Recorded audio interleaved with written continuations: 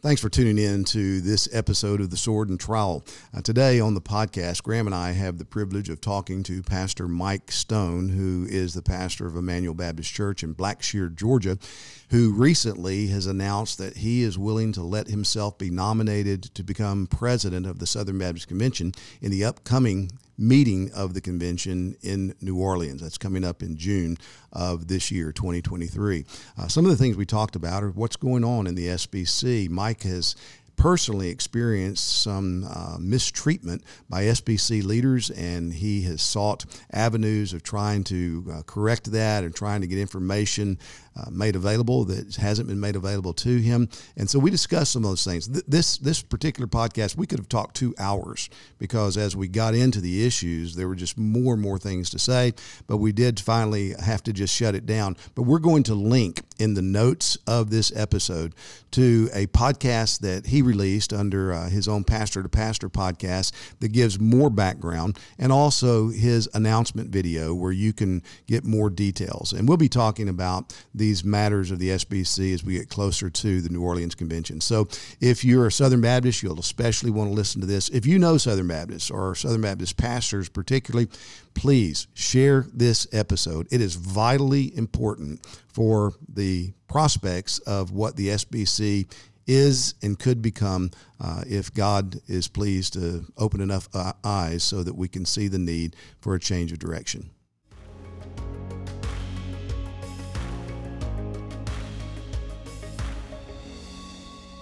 Welcome to The Sword and Trowel. The Sword and Trowel is a podcast of Founders Ministries, and Founders exists for the recovery of the gospel and reformation of local churches. I'm Tom Askell. And I'm Graham Gundon. Thank you for joining us on this episode of The Sword and Trowel, which is a special one because we have a special guest. Our friend Mike Stone is coming to us from Blackshear, Georgia. So, Pastor Mike, thank you for joining us on The Sword and the Trowel. Well, I am indeed here in God's country, and it's a pleasure to be with you. Yeah, well, South Georgia is a wonderful, lovely place to be, and I can say that especially at this time of year from South Florida, where it's hot, muggy, sticky, stormy. So we'll call you again in January, though, and we'll have that conversation. Mike, sure. Thanks for your willingness to come on the show today, and we particularly want to talk to you about the announcement that was made last week about your being willing to be nominated as the president of the Southern Baptist Convention in the upcoming annual meeting in New Orleans coming up in June. But before we do that, man, some of our folks may not know about your involvement as a pastor in the church you're serving, how you became the pastor of that church. It's a fascinating story, and you and I have talked about it before, and I just see God's providence and how he arranged all that. So would you mind telling us about your family and then about the church, how you've become pastor there, and how long you've been there? Yeah, real quick background. I was raised in a Christian home in another denomination, actually a Pentecostal denomination, but in high school, through my study of Ephesians and 1 Corinthians, I began to take a different doctrinal pathway to the church where I had been raised. During my college years, I began to attend a Southern Baptist church and found that they were a church on the conservative side of the conservative resurgence in the late 80s, early 90s. And so I received a biblical baptism into a Southern Baptist congregation and really began to pursue a career that I thought, a ministry rather, that I thought was going to be in the music ministry. I did become a music minister at a Southern Baptist church in Macon, Georgia, and after about 3 years, I came to the church that I now pastor. I served as the minister of music, leading all of the music and worship ministries here for about 5.5 years. When our pastor resigned to take another congregation, I told our leadership that I was going to go with him. God had really seemed to knit our ministries together, and he remains a dear pastor friend to this day. But 4 months into that process, the church turned its attention to me. They extended a unanimous invitation for me to become the senior pastor. And this June, that will be 21 years ago. So I have a total of about 26 and a half years on staff at the same church. My wife, Andrea, and I and our 4 children live here in Blackshear. But 5.5 of those years were minister of music, and now nearly 21 years as senior pastor. And how many sermons had you preached before they called you as pastor? I think it was either my sixth or my seventh sermon ever, Sunday sermon, that I preached in view of a call. During the interim period, I was still the minister of music, but they had asked me to line up the pulpit supply because I knew the preachers, and, we have a Baptist college not too far from us, and they knew that I knew which professors, could ably fill the pulpit. One Saturday night, we had a cancellation, and the brother, for some reason, could not come that Sunday, so I filled in literally on about 12 hours notice, and it was during the preaching of my very first Sunday sermon. And I contrast that by, I'd filled in and done Wednesday night Bible studies, and I'd taught Sunday school when I was in college and in graduate school. But my very first Sunday preaching opportunity, I sensed the call of God to the pastoral ministry, and I really sensed that God was calling me to be the pastor here, but the only person I told was my wife. I tried to be sensitive to the fact that when you're a staff member feeling that God has called you to pastor that congregation, that is a ripe opportunity for Satan to throw division and controversy into that. So we just let it play out, and in God's providence, the pulpit committee turned their attention to me. And again, soon we'll have 21 years in pastoral ministry here. That's fascinating. I love that story. Your seventh sermon. So the number of completion. That's right. That's right. It fits perfectly. Well, all right, Mike, the obvious question. You were a nominee back in 2021 at the Nashville convention, and leading up to that, and especially right before that convention convened the night before, you were slandered, you were smeared. I followed that very closely. I've recorded a lot of it in writing about things that were done to you that were godless. I mean, just absolutely godless. So the question is, brother, why in the world would you be willing to put yourself back in that same position?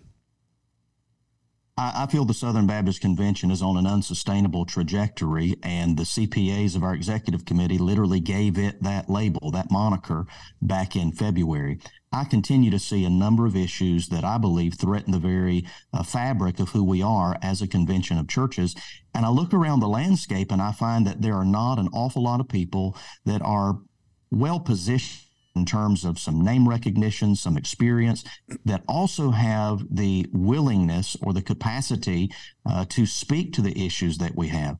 When the Nashville convention ended, I suspected that I would never have any further involvement in something of this nature. I really put it out of my mind, out of my spirit. In fact, about 2 months ago, when some leaders that I would say represent a fairly diverse coalition of concerned Southern Baptists, when they began to call me, text me, ask me if we could meet to discuss me potentially running, I told them in no equivocal terms that the answer was no. Frankly, because I didn't think that I could get that prospect past my wife, who is my closest friend and obviously my partner in ministry. And I didn't think that my deacon ministry here, we have a plurality of leadership in our church, and I did not think that they would be supportive. But obviously in the providence and of God, those conversations went in a direction. The counsel that I received and the input went in a direction that was different than what I anticipated. And God used a prayer process over the course of 6 to 7 weeks to really lead me in this, to accept this nomination. Well, in one of my leadership meetings, I told them that I felt like the events in and around the Nashville convention in 21 sort of vaccinated me and inoculated me to some of the personal attacks.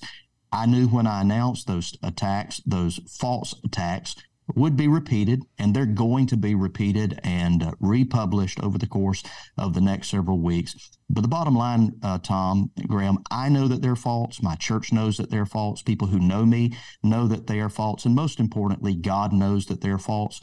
So I'm willing to put all of that on the line, in part to help lead our convention to never do to other pastors what this convention and much of its leadership has done to me. I said in a related podcast that I dropped last week on my personal ministry podcast that when I talk about these things that are in the past, I'm bringing it up because I could very well be talking about another pastor's future. Mm-hmm. And I do believe I'm talking about the unsustainable future trajectory of our convention of churches. So just through prayer, I really sense the Lord's leadership to get back in the fray and fight for what I believe is the right direction of the SBC. Mm. Well, that's very kind of you. It's humble of you to be willing to submit yourself to that, and just know we're praying for you. And I'm grateful that you're willing to do it for all the reasons that you just said. And as I was trying to recall this morning before we sat down to talk to you for this interview, some of the things that happened to you. You were named in the Guidepost original report for something that they must have made up out of thin air. Can you comment on that? Well, it wouldn't surprise your listeners and viewers to know that I happen to know it's on page 77 of the Guidepost report. And the accusation is that I assisted a pastor friend of mine here in the state of Georgia in covering up sexual misconduct that some would even label sexual abuse, because supposedly I helped him to draft a statement of apology to his congregation, covering it up, shifting the blame, etc. Guys, I will just tell you that as pastors, we develop relationships with other congregations, places where we preach and we fellowship on a regular basis. I received a contact back in the fall of 2019 from the elders of a Georgia Baptist congregation. They had discovered that their pastor was, in their view, abusing the use of alcohol and was using profanity. I advised them that they should terminate him, offer him the most gracious severance package possible, but I found those to be disqualifying behaviors for someone to be the shepherd of one of God's congregations. They did not want to do that. They wanted to put him on a leave of absence, and they asked me if I could assist them in drafting a statement of explanation and apology to their church, which I did. And I will tell you that the statement, which was offered to Guidepost in a blanket offer of documents, the pastor takes full responsibility. He does not blame anyone else. He explicitly states that the situation is no one's fault but his own. And 2.5 years later, Guidepost prints that was an example of me being involved in helping to cover up sexual abuse. They did not give me an opportunity to address that specific accusation. They did not interview anybody on the ground locally. Here I am, Tom, because of the testimony of how an unnamed witness felt. And I've got legal documentation from Guidepost where they're responding to say, we never accused Pastor Mike Stone of covering up anything. We just reported how an anonymous witness felt. And I won't dive too much down into the weeds except to say I assisted a church with dealing with their pastor's use of profanity and misuse of alcohol. And 2.5 years later, with nothing that even remotely resembles an actual investigation, Guidepost says that that's evidence that I've helped a pastor friend cover up sexual abuse. Wow. And nothing could be further from the truth. Wow. The other aspect of this that is deeply troubling is that Baptist Press, the Executive Committee, and the Sex Abuse Task Force have had access to the documentation that I've just described to you and much more than that as well, and they refuse to correct the record. It is an example, and I'll be very blunt here and not shy away from it. It is an example of the politicization and the weaponizing of this sex abuse conversation. Do you think that, this happened to you because you are you, or do you think that there could be dozens of other examples like this, that just uninvestigated claims that have been put out there? I do believe, because of some of the people that are involved, that it was specific to me, in part because others who have been more connected to and supportive of the Guidepost investigation, they were able to get redactions and retractions with just a simple phone call. I've got document after document after document after document. I've got phone interviews with the relevant people around that situation. And despite all of my documentation, I can't get a retraction. Others who are politically connected to this Guidepost investigation, they're able to get their name cleared with just a simple phone call. So I do think that it is specific toward me, but I also think that it is illustrative of how this process can be used to defame and accuse a brother and never give him due process, never correct the record when documentation is actually available. So, Graham, I think it's both and. You know, this also highlights one of the grave concerns that Southern Baptists voiced about using Guidepost. When Guidepost came out in support of the LGBTQ agenda, say we're proud supporters of this, Southern Baptists began to just rightly protest, saying, why in the world are we paying this organization millions of dollars to bring a report to us, and registered very clearly that we wanted nothing to do with Guidepost. And then the Sex Abuse Task Force, Implementation Task Force that Bart Barber appointed last year turns around and says, we're going to hire Guidepost to set up this website so that we can have access to people who have been, quote, credibly accused of sex abuse or sex abuse cover-up. Well, if how Guidepost treated you is an example of what it will take to be credibly accused, then everybody needs to just cut their losses, pull the shades, and be willing to be dragged across the street by some anonymous source who says, I have a complaint. Yeah. Guidepost has and no Tom, business in SBC life. And Tom, I don't want to make this segment overly personal, but I've got documentation from Guidepost attorneys. I mean, legal advice on their letterhead that says, when I helped this church and their pastor draft an apology about what he had done, profanity and alcohol misuse, they said that I'm responsible for how this unnamed witness felt. And they emphasized that word. I'm responsible for how an unnamed witness felt about what the pastor said, even if he read a statement different than the one I drafted for him to use. Yeah. That is asinine that we would defame and destroy the reputation of pastors on the basis of such flawed and absolutely foolish and unsustainable lack of logic. Yeah, amen. That's why I'm grateful that you're willing to put yourself out there as a nominee, going through what's going to come to you and being castigated the way you will be castigated, because these issues are too important. If you're a Southern Baptist, or if you're a Southern Baptist pastor particularly, you need to hit replay on what Brother Mike just said about the way he was treated by Guidepost, the same organization, this implementation task force. Even now, though they backed off from it, even now they seem intent to shove down the throats of Southern Baptist churches to be the leading arbiter of how we're going to determine who is credibly accused.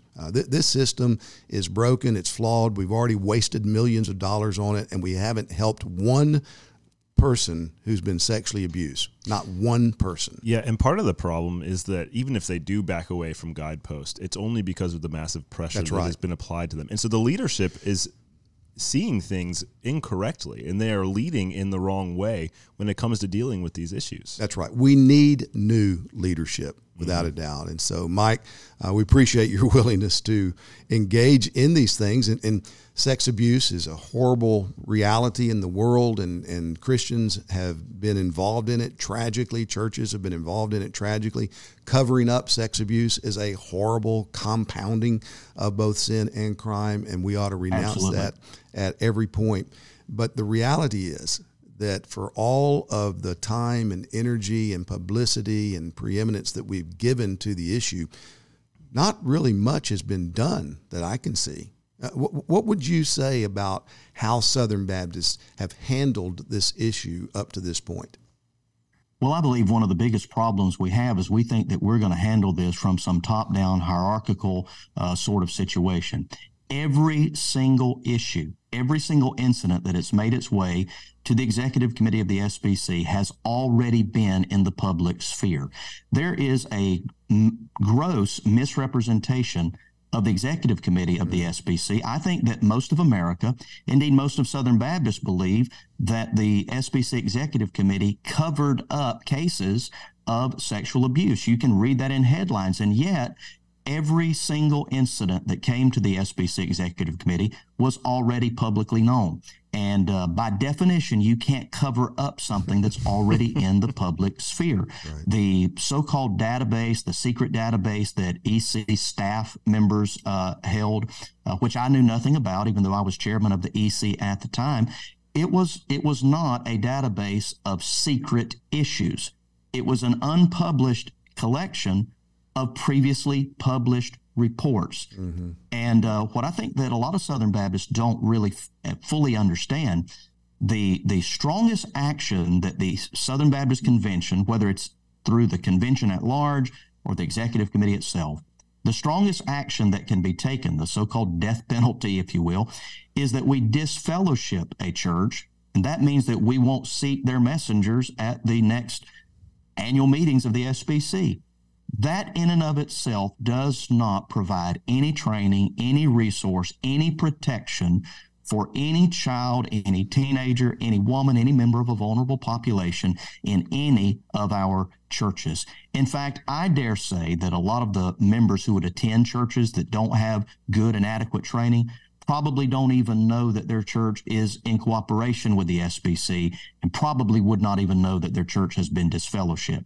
I have advocated from the beginning that we need a process that is focused on resourcing, training, and equipping local churches where the abuse actually occurs and where reform would actually be beneficial. That does not mean that where churches will not engage rightly in these issues, that the Southern Baptist Convention should not disfellowship them. Absolutely we should. And we already have the mechanisms and the governing documents in place to do that. And I think that we need to be more focused on resourcing local churches and do away with this top-down hierarchical approach that involves more grandstanding than actual impact on protecting children, women, and other vulnerable populations. Yeah, that's well put. And I read a deposition that Bart Barber, the current president of the SBC, gave in a related lawsuit towards against some individuals in the SBC. And under oath, he was asked, do you know of a single case of the executive committee covering up sex abuse? And his answer was clear, straightforward, unequivocal, no. I assume that you would agree with President Barber about that. I agree with him on that point, but I would say whether it's any leader in the Southern Baptist Convention to be in an elected position and a paid position and allow this convention of churches to be maligned and misrepresented all across social media and traditional media, in part because the glory of Christ and the glorious truth of his life-transforming gospel has been tarnished and diminished, and we have leaders who, because of fear of cancel culture, will not stand up and say that while there are problems that need to be addressed, while there are crimes that need to be investigated, not by Baptist bureaucrats from downtown Nashville, Tennessee, but by law enforcement who actually have been charged both by Scripture and by our own Constitution to actually investigate these matters. We have leaders who should have been, and today still should be, standing with the loudest microphone and say, we abhor sexual abuse, but we as a convention of churches have not covered up any sexual abuse. And we do not have very many leaders who will say that publicly, where all of America and all of our convention of churches can hear it. You know, not only have they allowed the convention to be maligned in this way, but many of them have perpetrated it, have given voice to the same malignant accusations. Yeah, that's exactly right. And you get the impression, I get the impression that we've got leaders that would rather position themselves and speak in such a way that they convince the watching world that they really care about the issue of sex abuse while not doing anything proactively that's going to help the issue that they profess to care about, than actually doing something that would help prevent sex abuse and deal with it appropriately where it is discovered, and the world not applaud them. And it's a grievous error. And Tom, I'll give you a very specific example, and I'll try to give you the Reader's Digest condensed version of it. Right after Dr. Greer named the 10 churches that he felt should be under inquiry, this goes back to February of 2019, we had one of our churches that was actually here in Georgia that had a staff member who had admitted in some civil litigation that he had indeed harmed children in this terrible and wicked way. That church, that pastor, was so upset of how they had been treated by the convention, being named publicly by the president of the convention without even being privately contacted and given notice that they were going to be so named.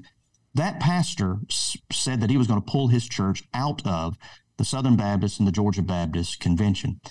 I got on the phone with our state executive director, and knowing the individuals here that helped to lead our Georgia Baptist Convention of Churches, I encouraged our state executive director to get with our state's general counsel, an attorney who worked for the convention, find a trusted pastor, drive down to that local church and tell that affected pastor, you cannot and ought not pull out of the Southern Baptist Convention. Instead, you should fire that child molester that you have serving on your staff.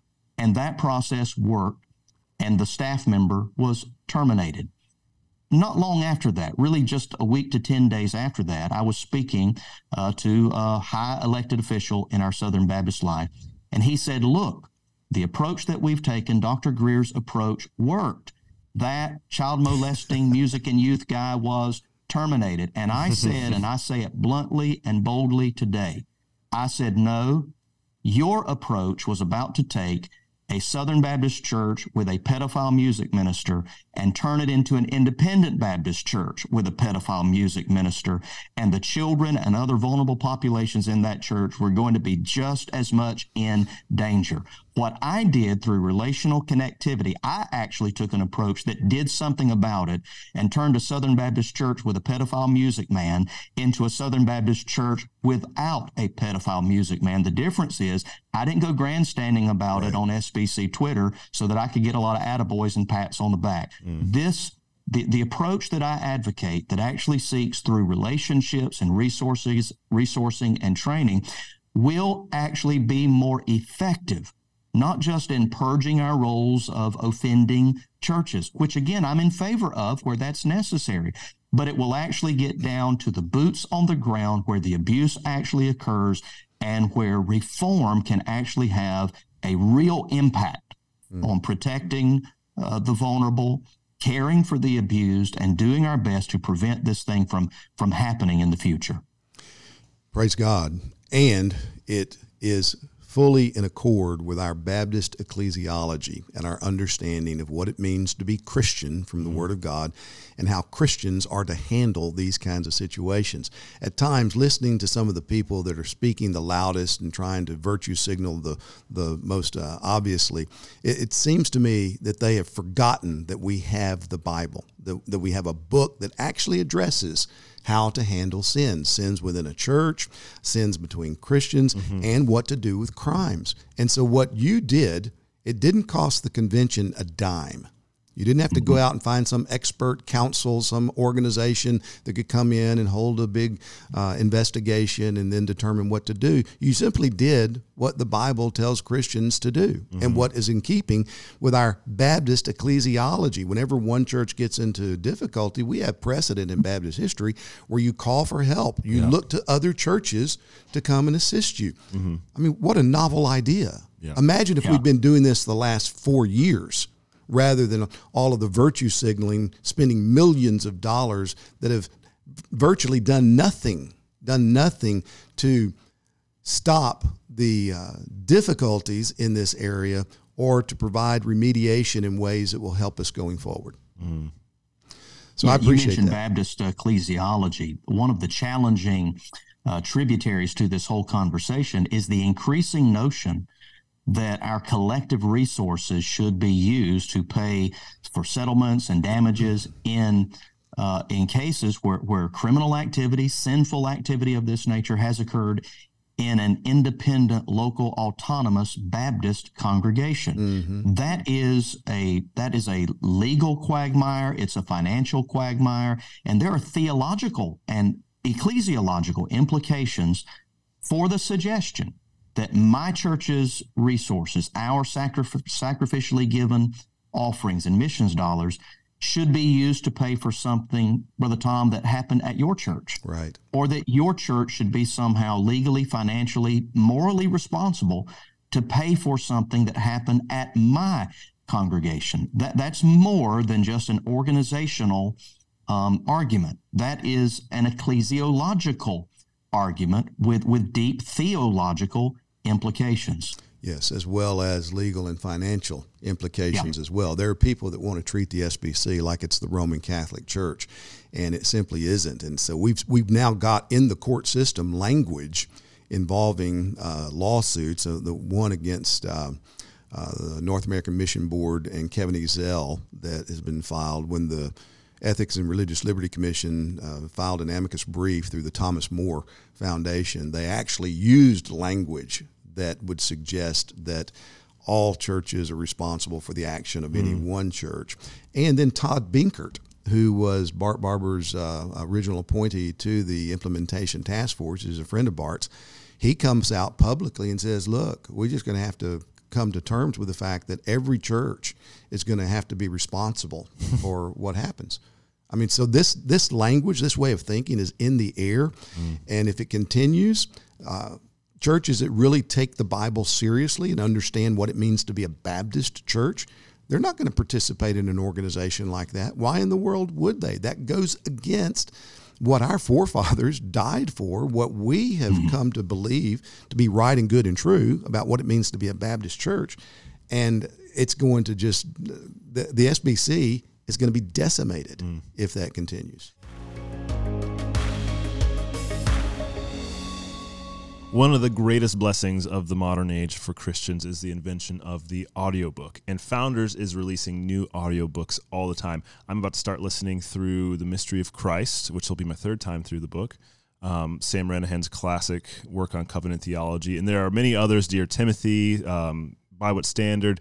So if you listen to audiobooks, if you have long commutes and all those things, go to founders.org, look at the selection of audiobooks we have. It's continually growing, and download some of those. Also, I want to remind you of the conference that is coming up next year, January 18th through the 20th, the Founders National Conference. The theme is Remember Jesus Christ.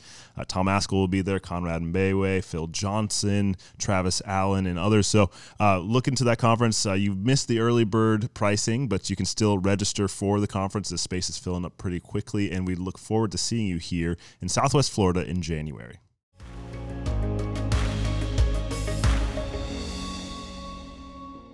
Speaking of theological and legal issues, one of the criticisms that has come against you and thought maybe it'd be a good opportunity for you to speak to it here is the fact of your lawsuit against Russell Moore. Some have criticized you saying, believers should not go to court against one another. And so maybe you could address that. Yeah, well, first of all, let me say that I have never taught and do not believe that 1 Corinthians 6 is an absolute prohibition. I seek to live my life in submission to the sufficiency and the authority of Scripture. Everyone familiar with my ministry knows that those things are some hallmarks of my teaching ministry and my practice. So if I believe that the Corinthian epistle was an absolute prohibition against this kind of litigation, I would have never even considered that as an option. When I taught it in my church, I stressed that was a letter to a local congregation where there are agreed upon and clearly established systems of who's going to help adjudicate that offense between those brothers. I also believe that the Corinthian letter has light offenses in mind, because Paul argues from the lesser to the greater. He says you're going to judge angels one day, and there's nobody in your local congregation who can assist you in resolving these small matters. What I was interested in was the truth. I was very interested in, and would still today be very interested in, what the legal system would call discovery. I was very interested in simply getting to the truth. And unfortunately, when people don't want to tell the truth, we do have access to government instrumentation to help us get to the truth. And the primary reason that I dropped the lawsuit was not because I didn't think that it was a good lawsuit, but I just didn't feel that I was going to have the time, the energy, or even the desire to use my life and my resources to help bring about the truth of what was happening in the Southern Baptist Convention. You know, let me read Matthew Henry on 1 Corinthians 6. And again, people might disagree with this, but at least ought to acknowledge that this is a legitimate argument that has been made by respected interpreters of the text. So he's talking about the passage on the lawsuits in 1 Corinthians 6. He said, here is at least an intimation that they went to law for trivial matters, things of little value. For the apostle blames them that they did not suffer wrong rather than to go to law, which must be understood of matters not very important. In matters of great damage to ourselves or families, we may use lawful means to right ourselves. We're not bound to sit down and suffer the injury tamely without stirring for our own relief. But in matters of small consequence, it is better to put up with the wrong. So he's talking about some situations that are out of your control. I mean, it would have been great if Russ had come to you privately and said, hey, man, you know, here's some concerns I have. But that never happened, right? Yeah, not only did it not happen, but on its face. And guys, I think this is just an example of the politicization of this entire conversation. If you take Russell's press releases, they were supposedly leaked letters. They were not leaked letters. They were backdoor press releases. Mm-hmm. And if you take them on face value, he published to his executive board that he had knowledge of cover-up of this kind of abuse, of people being raped, and of this kind of egregious cover-up system going on at the executive committee of the SBC. And he himself never publicized those accusations for a period of about 16 months, from February of 2020, I believe it was, until late May on the eve of the 2021 annual meeting. And if you take him at his word that it was sort of a leaked letter, then he still hasn't stepped forward to make those accusations. And I think Southern Baptists should be deeply, deeply troubled that we have allowed ourselves to be misled by those who should have been able to be trusted. Yeah, and Tennessee, I think, is a mandatory reporting state as well, if I'm not mistaken. But let me just read you Russ's words in this leaked letter. These are Russ Moore's words. I'm trying to say this as clearly as I can to you, brothers and sisters. These are the tactics that have been used to create a culture where, this is his words, countless children have been torn to shreds, where women have been raped and then broken down. All right, this is the head at that time of the Ethics and Religious Liberty Commission of the Southern Baptist Convention, admitting that he knows of countless children being torn to shreds. He knows women have been raped, and yet all he does is put it in a letter, and it's leaked 16 months or so later. You wonder why we're in the trouble we're in? Mm-hmm. This is the head of the Ethics Commission of the SBC saying, I know about these things. I've known about them all this time. All I did was write a letter. Pick up the phone and call the police. Right. Yeah, I would be the first one to say, if I were guilty of those things, someone should call the police. Absolutely. And Tom, I've said to you privately, and I won't indignify this podcast by saying publicly in this forum what I think should happen, particularly to men who are proven to have been involved in the abuse of children. But I will say it involves capital punishment, bloodletting, and I will let your readers fill in the blank for the rest. Yep. So when I know that I hold that position, and that's not some South Georgia redneck machismo position, I literally hold that position as a matter of jurisprudence. I would be in favor of that kind of capital punishment for those who have been engaged in this kind of behavior. And when you can try to convince others that I'm somehow soft on protecting children, that is prima facie evidence in my own soul that you don't have a clue what you're talking about. Amen. That's right. Well, Mike, if God were to see fit that you become the next president of the Southern Baptist Convention, what could Southern Baptists expect? What would you want to accomplish if God gives you the strength and help to do so? Well, I released a video in my announcement that stated two primary initiatives or focus that I would have. The first is we need a biblical approach to this very issue of sexual abuse. And by biblical, I tie back into some of the things we've already mentioned in terms of biblical ecclesiology. I mean, we must politely but bluntly reject the idea that we're going to publish a database of those who have been accused of certain crimes, especially when the ones who are helping to in some way objectify the subjective word of being credibly accused are people who I know personally do not have the ability or at least the willingness to conduct an actual investigation. We cannot trust corporations who themselves support sexual perversion and by virtue of that would not be in favor or in concert with the overall theological direction of the Southern Baptist Convention. Why we would reach out to agencies and philosophies like that to help us determine what is a credible accusation of sexual abuse or sexual misconduct. We simply cannot do that, not merely because that approach is unsustainable, but Tom, I want to say clearly, I believe that approach is unscriptural because the Bible still says that the first to plead his case seems right until his neighbor comes to question him. And we cannot move forward impugning the names of pastors and ministers and their local churches merely on the basis of accusations. Quite frankly, a Baptist committee of preachers and staff members, denominational workers, and lay people do not have the expertise that God in his sovereign wisdom gave to God-ordained government. On one occasion, sitting at a conference table in downtown Nashville, a high-level committee on which I was serving, I asked the question this way: what is it that 8 or 9 members of a Baptist committee in Nashville, Tennessee, think we're going to learn about what did or did not happen in an instant, now several years removed from the actual incident, when police and professional investigators, when forensic science could go into that environment in many cases and determine what happened? In one case, I said, there's stuff on that scene that Clorox won't take away.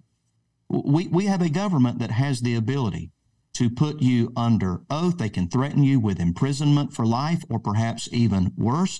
They can tap your phone. They can hack your email. They can swear out warrants for your arrest and search and seizure of property. What is it that we think we're going to be able to determine about that situation that people with resources like that could not determine? And I think for that reason, we need to encourage Southern Baptist congregations. When there is an accusation, call the police, call them immediately, cooperate with them fully. And if you have a pastor or other church leader or a layperson in your church that will not cooperate fully, remove them from their office and to do your best to see that they are never hired again. Call the police. But what we need to be doing as a Southern Baptist Convention of churches, we need to be resourcing and training local churches because, again, that's where the abuse actually occurs, so that's where the prevention can actually occur. Amen. Well, Mike, you have said publicly in your announcement that unsustainable is unacceptable. And yeah. I don't know how any Southern Baptist church or pastor could disagree with that. We have been told that the rate of spending that the executive committee has been involved in the last year is, quote, unsustainable by the CPA hired by the SBC in order to monitor and give financial guidance to us. So to get Tom, us all, could I interject right please. here that if the Southern Baptist Convention's executive committee had been guilty of covering up sexual abuse, and the proper biblical, ethical, moral, financial consequence of that made us unsustainable. To be clear, if we were unsustainable financially because of things we have actually done, I would be the first to raise my hand, make the motion that we shutter the windows, lock the door, sell the building, and divest ourselves of every asset that we have because we would not, in that circumstance, deserve the right to exist as an organization. But it is unacceptable and should be to Southern Baptists that we are spending ourselves into an unsustainable financial trajectory claiming responsibility for things the Southern Baptist Convention, as a convention of churches, did not do. That is not to say, I'm explicitly saying that is not to say that terrible sins have occurred. Damage has been done. People have been abused, but they've been abused by individuals serving in local congregations. And that's where our focus needs to be, both in terms of communication, training, and prevention. Amen. Well put. And again, that just accords with what we are as Baptist churches, how we understand the Scriptures tell us to operate. Well, Brother Mike, we appreciate your time today and appreciate your willingness to put yourself out there. You didn't have to do this. You've got a full plate serving the church that you serve and all the other things that God's entrusted to your stewardship. But as a Southern Baptist pastor, I can tell you that I speak for many in saying we're grateful for you. We're praying for you as you go through this process, and we will trust the Lord with the consequences and the outcomes that He sees fit to give to us.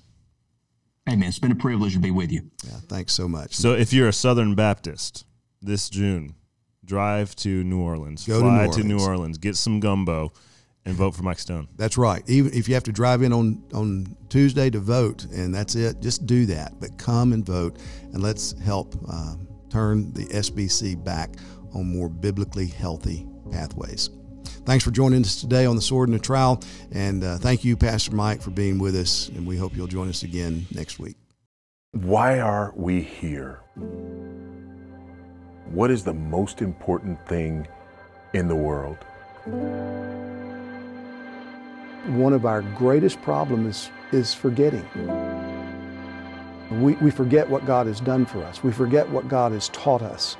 We forget things that we have experienced. If we don't pause, if we don't think deeply, if we aren't reminded again and again and again, we forget. It strikes me pretty significantly in 2 Timothy chapter 2, verse 8, remember Jesus Christ. Why in the world would Paul tell a pastor to remember Christ? Well, he's not going to forget that Jesus Christ lived and that Jesus Christ taught, but he's going to forget the significance of Christ. Christ is ultimately our mission. The church is the body of Christ. A church has to focus on the supremacy of Christ because that's why we are the church. Christ is supreme over all. The church's great mission is to preach Christ. We're there to win souls.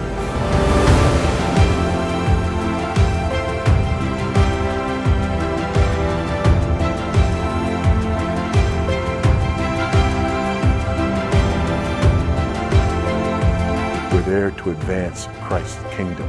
The problem with the world is not that they don't agree with me. The problem is that they don't bow the knee to Christ. So that's why we're going to gather, to specifically, explicitly focus on the supremacy of Christ, to do our best to remind each other of the centrality of Christ, the beauty of Christ, the glory of Christ. So join us in Fort Myers, Florida, January 18th through 20th, 2024, as we focus on Jesus Christ. I hope to see you there.